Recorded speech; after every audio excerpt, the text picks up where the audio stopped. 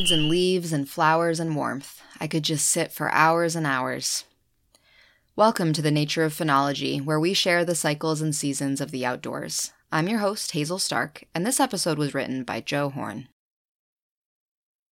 Back in my college days, I had a summer internship which took me to Missouri, the first time I had ever lived in a landlocked state. Specifically, I was in the southeast corner of that state in the Ozarks, where the landscape was as crinkly and rugged as my hands and feet after soaking in a tub for too long. The flinty, dry pine and blueberry uplands cascaded haphazardly into lush, moist bottomlands full of sugar maple, pawpaws, sassafras, persimmon, and great cane. I was a field botanist tasked with identifying the species of plants as part of a long study on fire regimes and biodiversity. Punctuated throughout the study area were small grasslands we called dolomite glades, so called for the dolomite bedrock that sat near or on the surface, changing drastically the pH and, therefore, the plant communities. It was in these glades that I discovered two things that nearly blew my mind. The first was a small parasitic mite called a chigger, whose intense burning itch made me long for black flies. The second was a small grass-like plant that was topped with a delicate small blue flower, the aptly named blue-eyed grass, which can right now be seen flowering across our fine New England state of Maine. Blue-eyed grass, or as we field botanists call it, Sisyrinchium angustifolium, is a common plant from eastern Canada and Maine, west to Minnesota, and south to Florida and Texas. I've seen it growing in profusion in glades, lawns, roadsides, and most other areas that have fairly bright sun and a good deal of short to medium-length grass. Short or medium grass is important as blue-eyed grass is easily overtopped by larger species. The largest blue-eyed grass only grow to be about 18 inches tall with narrow leaves.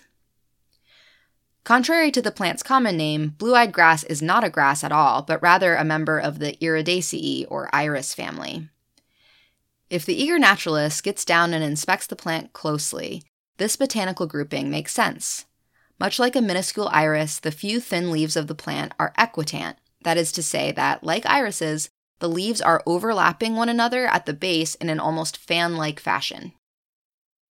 Out from the center of these equitant leaves grows a stem atop which the flowers bloom, but this is where the similarities with irises of gardens and wetlands seem to drop off.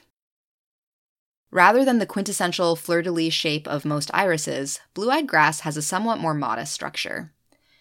Being in the iris family, however, it does have petals in multiples of 3, 6 in this case, and in color ranges from light periwinkle to deep violet with a yellow center. The petals are arranged in a fairly typical star shape, as is common for so many flowers. Multiple flowers usually appear on each stem, but only one flower will typically bloom at a time. While blue-eyed grass is a handsome plant in its own right, grown up in its own wild community of grasses, sedges, and small forbs, it can also make a handsome and showy addition to a native garden. When in such a planting, the underground rhizomes will spread more easily, forming dense spiky clumps of foliage topped with many flowering stems, just as irises tend to do. And like those common garden perennials, blue-eyed grass will also come back year after year and can easily be divided and planted out again into more and more colonies over the years. If you want a somewhat wilder look in your lawn, but still one with ample flowers, you can also plant the rhizomes of blue-eyed grass right into your lawn, just like crocuses, so you can enjoy the flowers coming up right amongst the grass. So this weekend, consider keeping an eye to the grassy places in your ramblings for the bluish-tinged leaves and periwinkle flowers of the often overlooked blue-eyed grass. If you happen to be thinking of doing some gardening, you could check in on your favorite native plant nursery for some specimens of this lovely little plant for your own home gardens.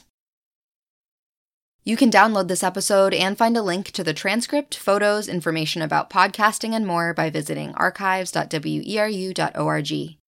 Thanks for listening, and please join us next week for another dive into the nature of phenology.